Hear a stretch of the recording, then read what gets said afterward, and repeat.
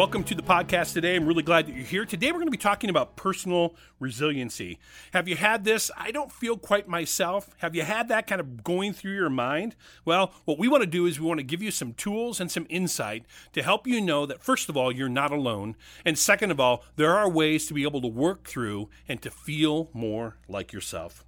I've said it myself, as much as I've heard it from others in the past few months. I'm sorry, I'm just not quite myself today.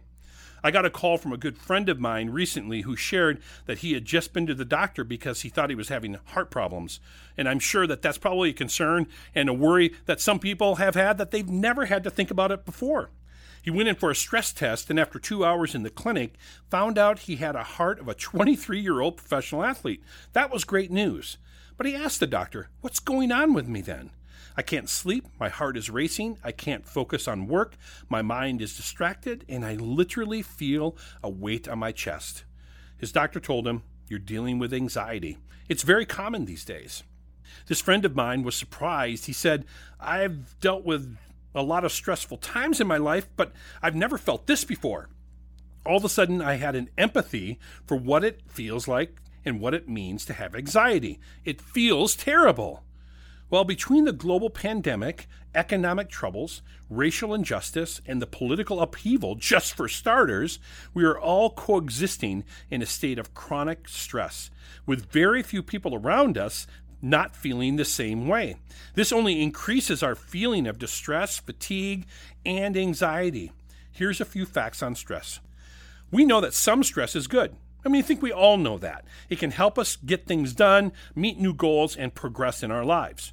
We also know that too much stress is bad. It can wear us down, burn us out, and cause mental and physical strain that's really uncomfortable and can be symptomatic. Weight on your chest and a feeling of just general malaise. The other thing that we have to think about stress, though, is ongoing chronic stress, stress that just cannot go away based on the environment that you're in, like the environment that we're all in right now. So based on the environment of uncertainty, it's downright toxic, this chronic stress for humans and the human mind. It turns on a fire alarm. Think of it that way. It turns on a fire alarm in our minds and bodies that is near impossible to turn off. So imagine in your house when your fire alarm accidentally goes off or the battery's out and it beeps and it beeps and it beeps. The last thing you want is that to beep one more time. You want to get it off. That's chronic stress. Current stats tell us that the rate of anxiety is on the rise, with over 40% of adults over 18 reporting symptoms. And for good reason. There's a lot to be concerned about. Yet, as we face this challenge, I know a prevalent conversation I'm having with people is, what are you learning about yourself right now, and what new strength and skill will you take out of this strange and turbulent time? We all want to grow and learn through this because we also all know that this too shall pass, and although difficult and at times exhausting, we want to be better for going through it. However, if this is the reality we find ourselves in, how do we manage our worries and remain resilient in the here and now? Well, here are some helpful ways to focus on your mental wellness right now. The first one is to acknowledge the impact. I think we all have been affected emotionally, psychologically, and physiologically. Stress shows up in our feelings, thoughts, and in our body. So it's important to be aware of the impact so you can do something about it. Acting like you are not impacted is a way that stress, just like my friend, can sneak up on you subconsciously because your body and mind know you're not telling yourself the truth. Speak it out. Acknowledge it. Tell yourself that this time is stressful. Give yourself permission to talk about it and find an outlet. Educate yourself. There's so much good content out there right now on what's happening to your body, your mind, and spirit, and incorporate new tools and techniques that will help you now and will be skills for you to depend on later once we all move through this stressful time. Another way is really just self-care. And self-care is so important right now. When times get tough, we have to take care of our bodies and our minds. Exercise, eating well, quality sleep, talking through your worries, mental breaks, connecting with those you love. This is what self-care looks like. Oh, and yes, escaping into a great comedy movie on Netflix is also a form of self-care. Another thing is then mindset. So along with self-care, it's choosing our mindset, and our mindset is so critical.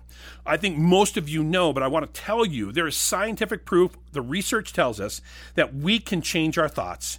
And when we change our thoughts, we change our life because it's a prescription for the way that we see things. So if we change the way we think, it is a prescription for a healthy mind.